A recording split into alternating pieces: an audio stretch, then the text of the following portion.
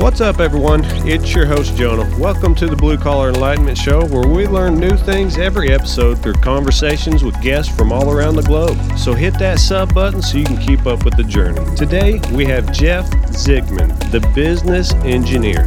Jeff has over 30,000 hours of software development and business operation. He also works with businesses to turn more of a profit by automating operations. Thanks for taking the time to talk with us, Jeff. How you doing? Thanks for having me. I'm doing good. Good. Awesome. Tell us about yourself. All right. So married, 2 little kids. I've been in the tech world for about 10 years with an engineering background, educational background before that. I've been in the tech startup realm about 10 years. I've started off as a business analyst, and then I've been a business analyst for 10 years, and I've been a CTO for about 8 years. I've designed, led, built, depending on the circumstances, a few hundred software systems and modules across a couple of dozen industry domains, businesses, if you will, or projects, including a few multi-million-dollar enterprise software. Pretty extensively done almost most, or if not all, parts of the software cycle. And I also have 2 tech companies currently, and I do some I do consulting with businesses and startups now, depending on what the needs are. With profitable businesses, I help to optimize their businesses to make them run more profitably with less resources. And on the startup side, it's just there's a lot of problems that startups have. So there's a laundry list of things there. Yeah, there's always a learning curve when you're trying to start up a business, huh? Yeah, and the learning curve is even higher when it's software or when it's tech. So can you tell us a little bit about Skills Builder? Yeah, so Skill Builder is call it a remote employee training platform. I started it at the beginning of COVID. Actually, I've been doing martial arts for about 20 years also, and I took the principles I learned from martial arts about how people learn and absorb skills, and I basically built a software learning platform around that to teach process-oriented skills.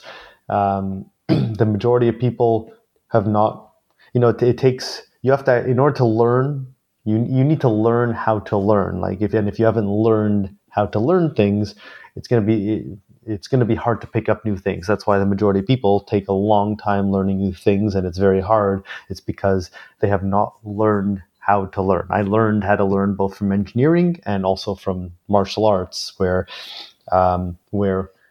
over time, over years, you learned how to learn. So I took the principles I knew were needed for quick learning, and I built them into a software platform, because it's really the only way to do it. You can't do it through long form video like most online courses are, and you can't do it through PowerPoint. Neither of those are effective for really training a skill effectively and quickly.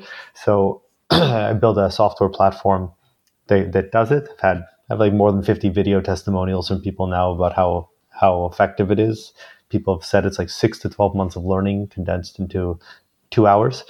And yeah, the main thing I'm promoting at the moment is an active shooter preparation training that I have on that right now, given the craziness of what's happening right now. What type of active shooter drills do you train for?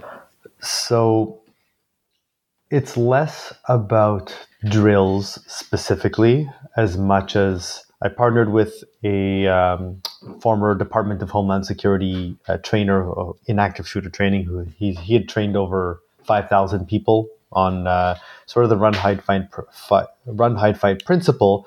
But when people are learning anything, they don't typically think through things well enough for it to be beneficial enough for them.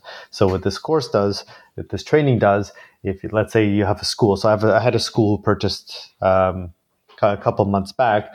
They rolled it out to all of their faculty, like 71 people. And what it does is it gives a methodical approach of how to think through and prepare in advance for such an event.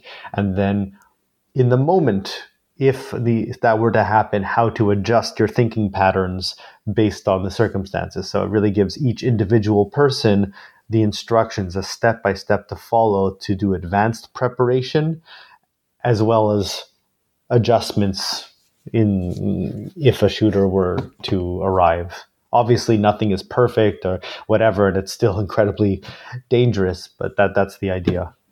Boy, that's a scary thought. Yeah.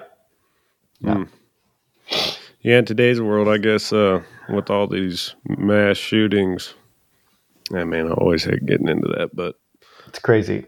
Yeah, it's crazy. I don't know what's happening. It's scary. Yeah. So, what type of things do you teach within that program?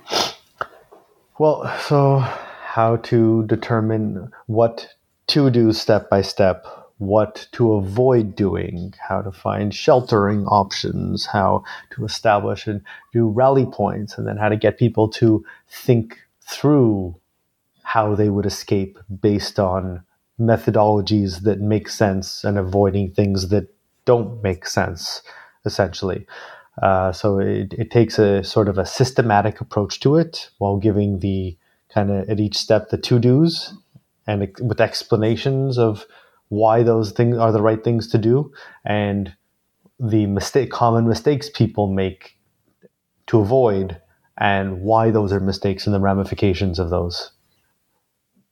Do you think a big one would be staying calm, making sure you're in the right mind and not freaking out? Because I think that's something that's big on the decision-making side, because when you're frantic, your mind's going, you can't make the right decision. You know, you can practice what you're going to take shooter situation out of because I haven't been in a shooter situation, but I've been doing martial arts a long time, right? And I can't remember who said it, but you can have the best plan in the world, but as soon as you get hit, your plan goes out the window. So if you're taking it from a martial arts standpoint, okay, I've been hit in the face, like hundreds, thousands of times, right? And the way you get accustomed to dealing with things is to practice doing it and do repetition and repetition, and then when you first have somebody's fist coming at your face, you're gonna be panicked. Doesn't matter what you do. But after you've practiced it a lot, you're going to be less panicked. Now, obviously, you're not putting yourself in an active shooter situation to as practice, but when you if the goal is to think through what to do and you think through based on principles that make sense in advance rather than just waiting until the moment happens and based on a discussion that a police officer came and lectured everyone on once 6 months ago. But if you're not going to remember anything that happened from there. But if you've actually gone through the exercises of thinking through things thoroughly in advance and you repeat that and you plan, then doesn't mean everything's going to be perfect, but that means you're going to have gone through a lot of things in your mind beforehand and really done the exercises of putting your brain muscle into work beforehand. You know what I mean? I'm not saying that this is perfect by any stretch, but it's far better to do that than it is to just not do anything and then be in complete panic mode with no plan whatsoever, right? Right. And like we were saying, it's a scary thought that we even have to think about that, putting our kids in that situation. Yeah. And so are they passing this down to the kids and doing drills within the schools?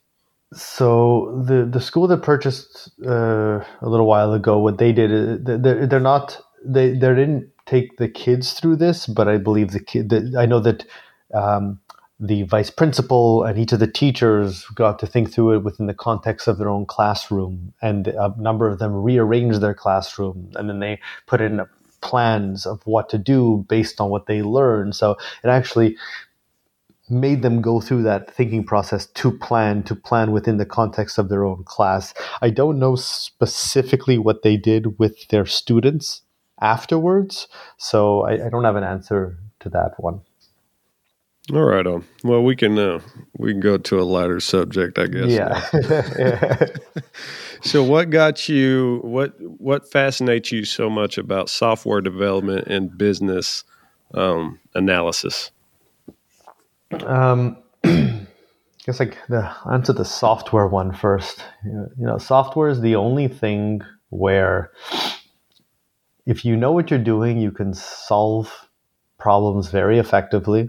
Real problems can be solved very effectively with software, and it's the only way that you can create something that can scale infinitely to reach millions, tens of millions, hundreds of millions of people, or what have you. There's no product to ship. There's no manufacturing limitations or whatever, and it's extremely fast to iterate if you know what you're doing. So if you know how to make it, you know how to design it, you know how to build it and test it and so on, then you can solve problems very fast, and the scale of it is huge. Business analysis, for those who don't know, is the first time, like imagine you're building a house, okay? And you're not going to start to try to build a house. Equate building the house to building software, okay? And equate the construction worker to a coder, okay? People, when they're thinking software, they usually think software is just coding, like tell the developer what you want and then they start coding. Coding is one of about 10 different technical disciplines required to build software properly. And it's roughly the seventh in order, which means there's about 6 things that come before that. And if you don't do those right, and you just start coding, you're missing everything else that needs to come before that, which is why so much software projects and businesses fail, right? It's like, imagine you're going to start building a house and you have no blueprint. You just tell the construction worker, oh, I want a house. And you try to describe it verbally or whatever, instead of giving a blueprint. What are the chances that it's going to go well? Pretty slim. Not very. Right. I've been there. Yeah. So I personally haven't built a house, but I use that as an analogy so that people can understand it better. So the business analysis is like, imagine you were trying to ask a bunch of questions about what they want the house to look like. How many bathrooms should it have? What should the kitchen be placed? How big should the kitchen be? Where things should be positioned in the kitchen? Where do you want this? Where do you want that? So there's like hundreds of, depending on the project, thousands of questions that need to be asked to do the analysis properly. And then after you've asked enough questions to pinpoint like all the ins and outs of how it should work, then you create specifications, which is like a blueprint for what to build. So the reason I love that is because you can't do software properly without that. You do that well, and you can produce a very on point thing, and you do it wrong, and people waste $500,000 and have an unreleasable product. So you said there's 10 steps within software development? Roughly 10 different, I'd actually say depending, it could be more, but roughly 10 different disciplines, different disciplines required to do software properly, yeah. Okay, so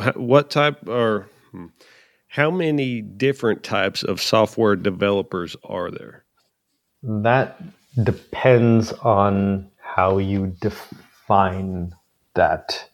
So software developers would typically take up let's say one or two, depending of those 10 steps. Okay. 10 disciplines. There's a little bit of different jobs for different parts. You want me to tell you? I don't know I don't know your listener base. You want me to tell you what like the 10 steps are? I could put it in context. Oh yeah. Okay. I love the long answers. I love the technical stuff. Okay, cool. So first you need to gather the requirements.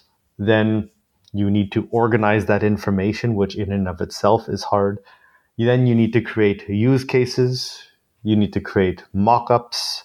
Then so that's kind of the business side of it. And mock-ups typically comprise UI, which is kind of graphically how it looks, and then UX, which would be user experience, which would be, let's say, optimizing for intuitiveness. Okay, people often confuse UI and UX, though usually it's two different people that have two different expertise. So I've done UX a lot. I've made some very user-friendly software that is intuitive that people can just figure out.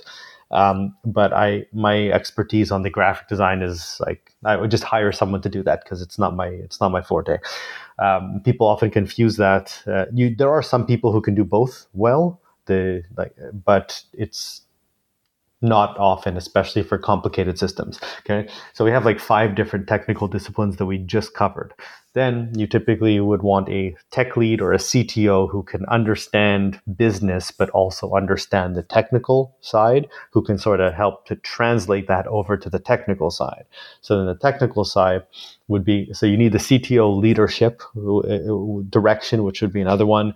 You need database architecture design. You need back-end programming implementation, back-end logic. That's the more complicated part of development. That's what typically a lot of back-end developers would do. Then there's front-end development. Sometimes you can have a full stack It's called a full stack developer, which is a developer that does front end and back end. So the developers, when people think coders and they think that's the only part of the process, they typically, in most cases, don't do any of the previous stuff I just described well, in most cases. Okay? What they do is many of them will do probably the back end coding, the back end logic design, and maybe database structure. Some are okay, others are very good at that. So those parts, and maybe a front end development. So that's the development side. Then the coding itself is really like the easiest part of the entire software process. And it's actually incidentally the least important of the entire thing, but most non-technical people think it's the only part. So imagine how badly things can go when you think that the least important part of the entire process is the only part of the process. Things go very badly, right? So after that, you have quality assurance and testing. And a lot of people also expect their developers to be good at that, but it's 2 completely different skill sets. Then you have project management, and I would say that's a good overview of roughly 10 disciplines needed to do software properly. Wow. Yeah. That's quite a bit. So it's pretty much like building a building. Like you said, you got to go through every step. In some ways, it's so yes, and in some ways, it's more complicated than building a building. I can't say that with definitive.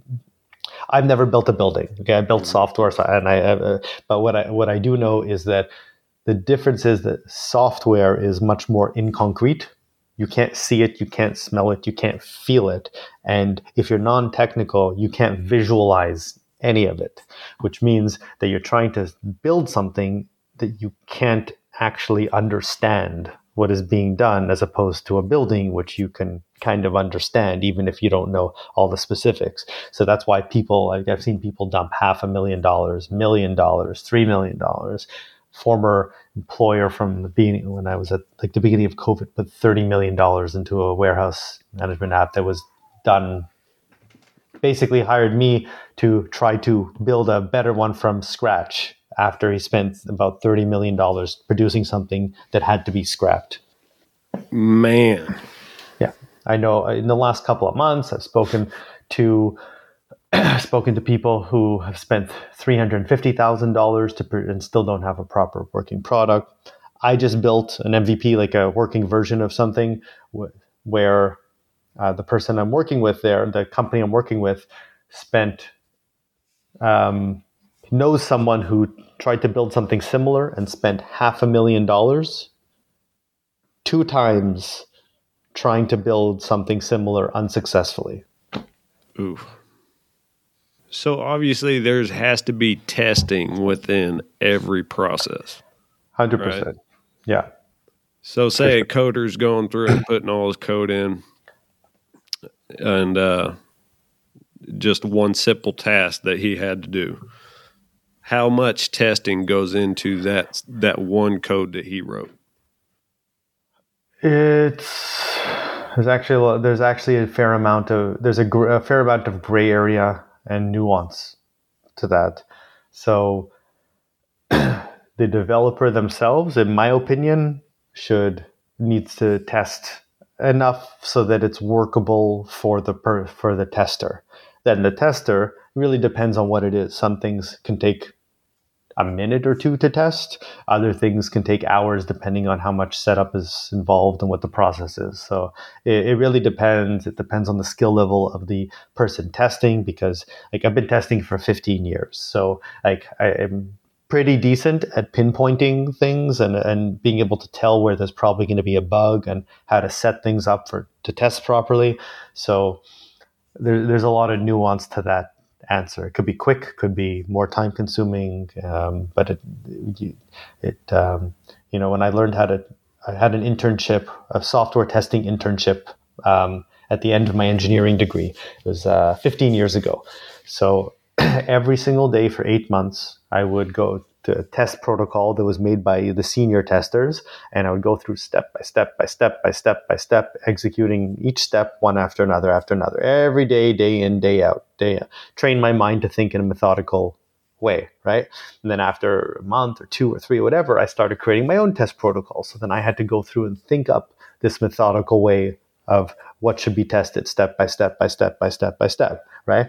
If you do that, it trains your brain how to think that way, like with any skill set, right? But developers typically don't go through that, right? So if anyone who's listening to this and is thinking about hiring a developer and then thinking that developer is going to just build a whole software, test it and bug free, they should know that is not typically a reasonable expectation, and that they're probably going to end up dumping a lot of time and money into something without getting the results they want, if that's the expectation that they have. Yeah, there's probably got to be a lot of patience within it. Yeah. Not a lot of hurry. So what's the biggest mishap that you've caught in your career? My biggest mistake has been when you're able to build things quickly and easily, it breeds a tendency to build things before checking if there's a need. And that's a bad thing to do. It's like, there might be a need for this. Oh, I could build this thing in a week that might normally take 3 or 6 months to do. Someone might normally have to invest $50,000 or $100,000 or $150,000 to do, and I can build it for free in a week because of what I'm doing it. I don't have to pay anyone else or whatever. But if you build something and then no one cares, no one needs it, and you haven't validated it by checking with the market and confirming that there are customers who are willing to pay for it, then even if I was able to build it myself in a week, I just wasted a week of my time because I didn't validate that there's a need, right? It's so much more important for people who are non-technical to validate the need before trying to build it, because otherwise you're out $50,000 or $100,000, $150,000. But that's one of the biggest mistakes I've made is doing that. I've done that a few times just because, it's just like, it's going to be so easy for me to build this because I've done it so many times. So I'll just build it, and then it's just a waste of time in the end without validating first. The biggest mistake that I have see it all the time, and it's the biggest problem in all of software, is the requirements gathering, the business analysis. It's the part people skip it all the time. They don't even know it's a thing to do in software. They skip it. It's done badly. It's very hard to do it properly. And when you skip that, it creates a ripple effect through the whole thing, and things takes 6 months to get done that should get done in 2 months. And then after 6 months, you find out that, oh, we built a whole bunch of the wrong stuff. And then they have to spend another 3 months or 4 months breaking things down and trying to rebuild it, only to find out, oh crap, with this, the same thing happened and have to do it again. And you go through the multiple iterations like this because you never did it right the first, you never got the right picture at the beginning. Yeah, you don't want to give the client the wrong product. Exactly. Yeah. That happens all the time. All the time. Oh man. So what's one of the most complex jobs that you've taken on? Complex. That's everything is relative, right? So I did something right now. It took me 3 weeks that a company failed 2 times, spending $500,000 on, and it took me 3 weeks to do it and get it right, spending no money myself right now. But if it was 10 years ago, I wouldn't have been able to do that. So something that is relatively easy for me now would have been really complex before. So everything is relative. So it's hard to answer that, just because the only things that, like most software to me now is easy to do. Like I haven't done blockchain and I haven't done AI, but other than that,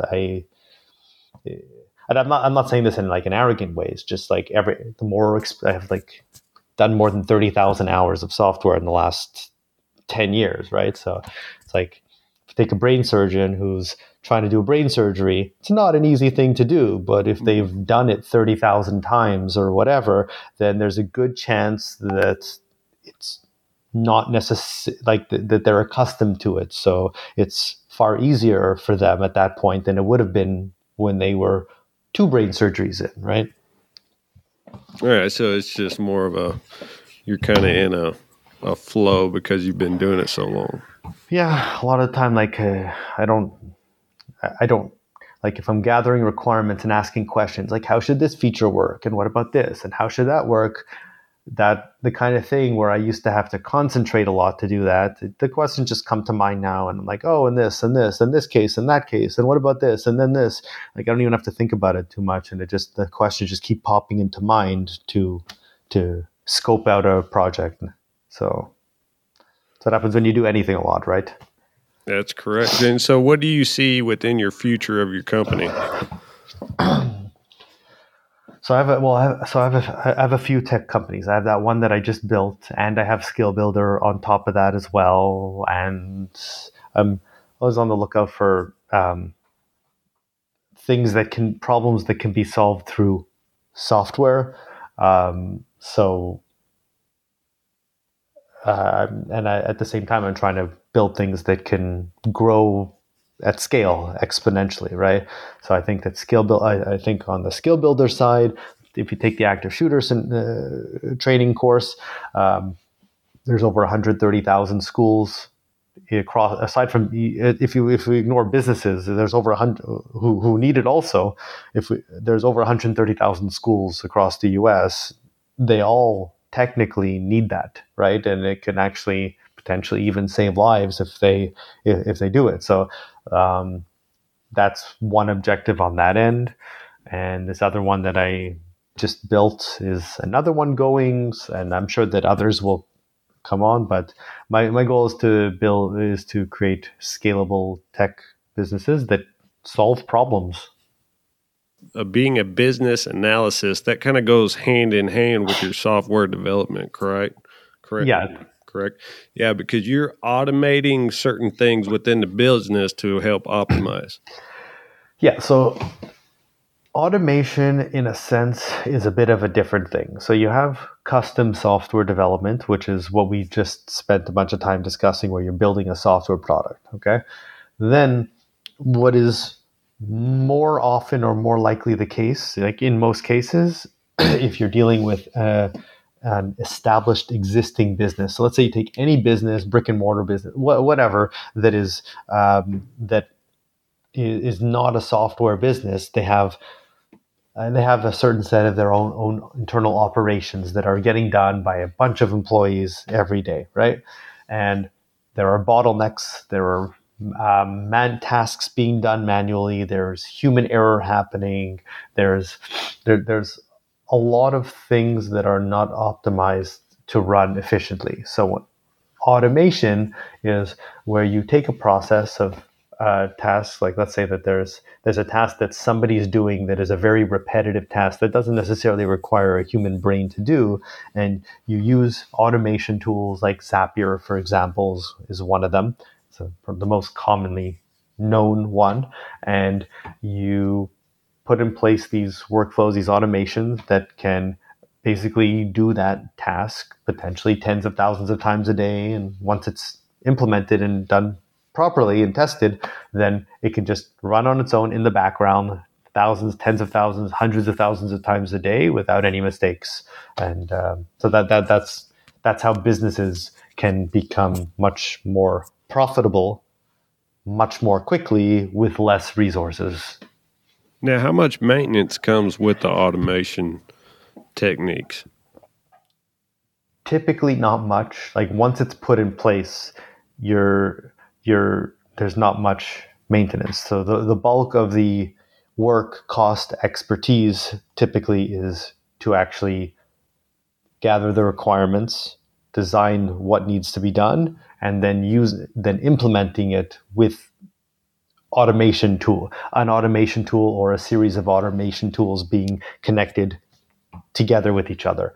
Once that's done, assuming that it's done well, which it may not be, but assuming that it's done well, then it could potentially be no maintenance. So like my client one of my clients is one of the largest providers of self-storage real estate in Canada here, and there was one part of his business where they're using a system that collects Google reviews from tenants that move in. Okay, so one of his senior people had to upload a spreadsheet every month of people moving in. So I created an automated system there that every day, 7 days after move in, it will automatically shoot up to 15 people per day every single day to request a review just after they've moved in when it's fresh in their mind. And it's been running over a year now, no maintenance required, and it just runs perfectly every day. That's amazing. It's got to be easier for smaller businesses to grow this way.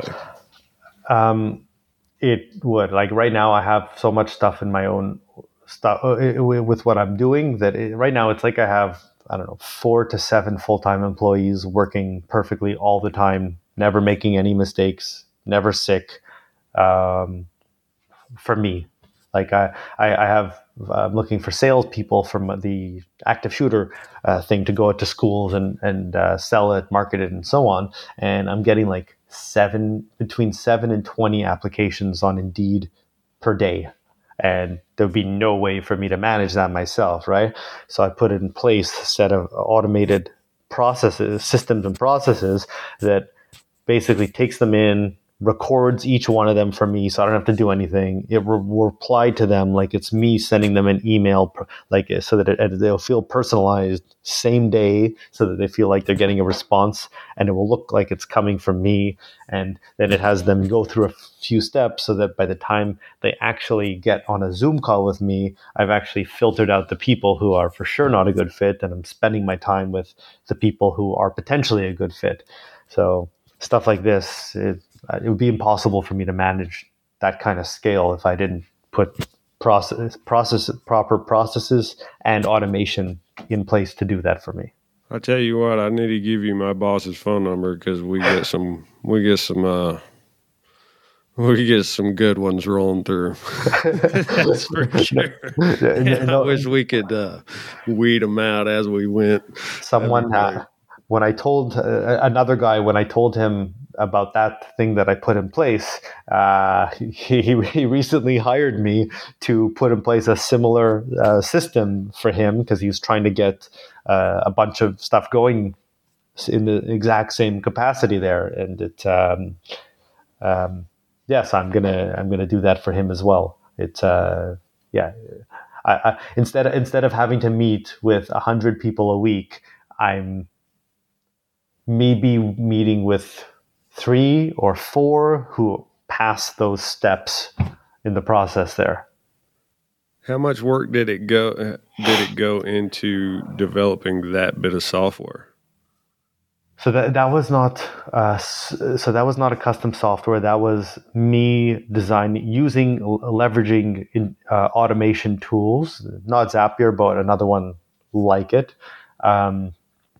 So I put together the requirements of what I wanted, and I analyzed the whole system of what I wanted to create, and then I implemented it using the automation tools and connecting different apps together and stuff. So if you're asking how long did it take me, how long would it take, like, because if you're asking how long would it take me, again, everything is dependent on the technical background, business understanding, the business and the technical linking together, understanding all the tools. I've spent over a couple hundred hours with one of the automation tools. So something that, like, all these things come together to reduce the time it takes, right? It could, if I didn't do that before, could take 100 hours to put together. If you do it before, could take 2 hours to put it together, right? So everything is dependent on relative experience with how to put it together and the tools needed to put it together. Does that make sense? So how much school did it take for you to get to the point you're at now? Is there always continuous learning within your, I'm going to say trade? Yeah. Well, you're asking how long did it take to get to where I'm at now, or like how much schooling has it taken? Define schooling. Well, going and sitting in a classroom or listening to lectures. My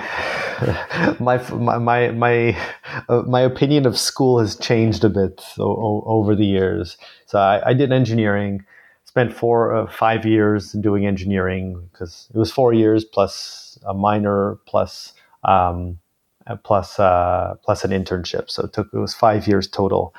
And for the things that are practical and applicable for me now, I think that if I had gotten a job in a startup or started a startup or worked in a job for 6 months, I would have learned as much, if not more, practically speaking. So my opinion of school in a formal sense, especially in the world where we're in now, is, I think in many ways it's potentially useless or less worthwhile than have hands-on real life experience. Like, you go in a startup company for 6 months, you'll learn more than 4 years in school, guaranteed.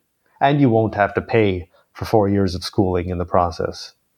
Yeah, I'm sure a lot of companies would like to have, these young guys coming out and saying, hey, I would rather work than go to school. I've never hired a developer based on their educational qualifications, not once.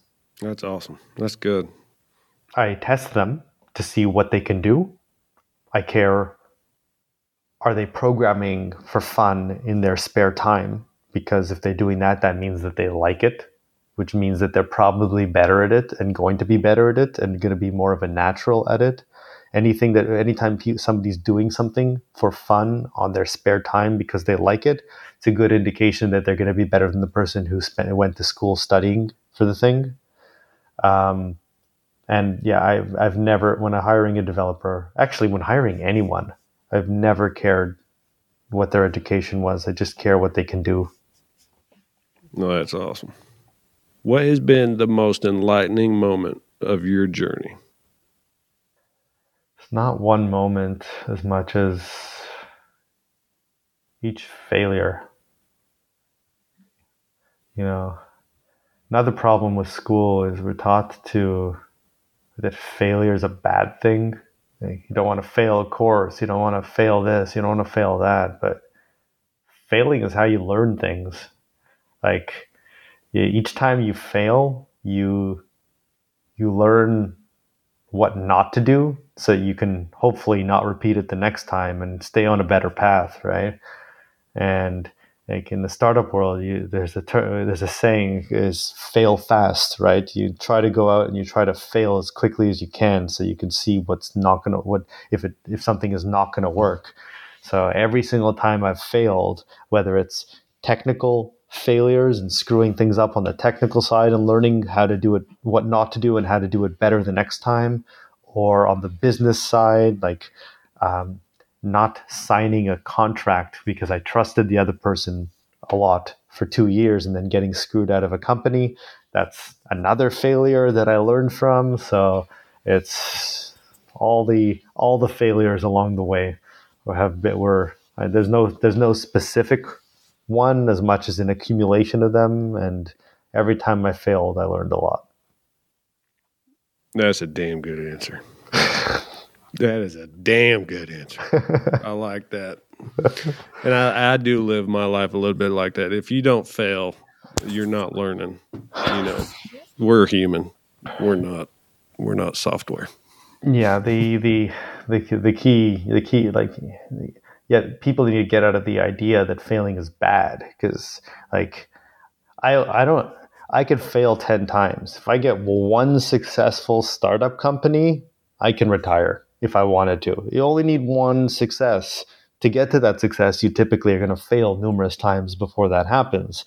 But you do that, and as long as you don't give up and you learn from the failures, and instead of making them over and over and over and over again, then every time you do that, it increases your probability of the next one being successful. And then each time you fail, the probability of the next one being successful increases and then increases and then increases. Then it's just a matter of a time game, right? And always remembering those fails. Yep. For the future. Because you remember your failures. Other people don't. That's true. As soon as you have a success, nobody knows or cares about your failures anymore. Yeah, you're right. The scars run deep within yourself. That's what it is. Yeah. That's awesome. So where can everybody find you? So they can find me on LinkedIn. It's Jeff Zigman. It says the business engineer on LinkedIn. They can, for skill builder, it's skillbuilder.academy. Those are the two main ways. Well, heck yeah. If y'all are listening out there, just make sure to check him out. He's got some good stuff. I was going through your LinkedIn last night, actually. I also have a YouTube channel and Instagram, but I post some stuff, but not too much. Just like when there's a video that I post on LinkedIn, a short video, I'll sometimes post there, but I can't even remember what my channel is because I don't do too much on them. That's why I just mentioned, like, LinkedIn, I'm active. Like, I post almost every day on LinkedIn, things related to either productivity, time, automation, product, software product, stuff like that. Yeah, I didn't know how many people were actually on LinkedIn until I actually signed up for it like last week. It's massive. It is. Yeah, I was going through, I was like, wow, there's a lot of people on here. Yeah, it takes a long time to get business, to generate business from there. You have to post like every single day for months on something that resonates with people to start building up. I know about automating your social media. It does take a little bit of work one day a week at least. Yeah. Listen, it takes that for almost anything you're going to automate. At least when you're learning it at the beginning, how to do it. Oh, yeah. Well, man, I appreciate you coming on the podcast, taking the time and talking with us, and you're always welcome back. It was great talking with you. Awesome. I appreciate it, Jonah. It was a nice chat. All right, man. Well, that's all the time we have for today. You can find us on Facebook and Instagram. Just type in the Blue Collar Enlightenment Show and at the BCE Show on Twitter. Give us a follow and remember to give us a rate and review. Helps the podcast be found. Thanks for listening, y'all. Later.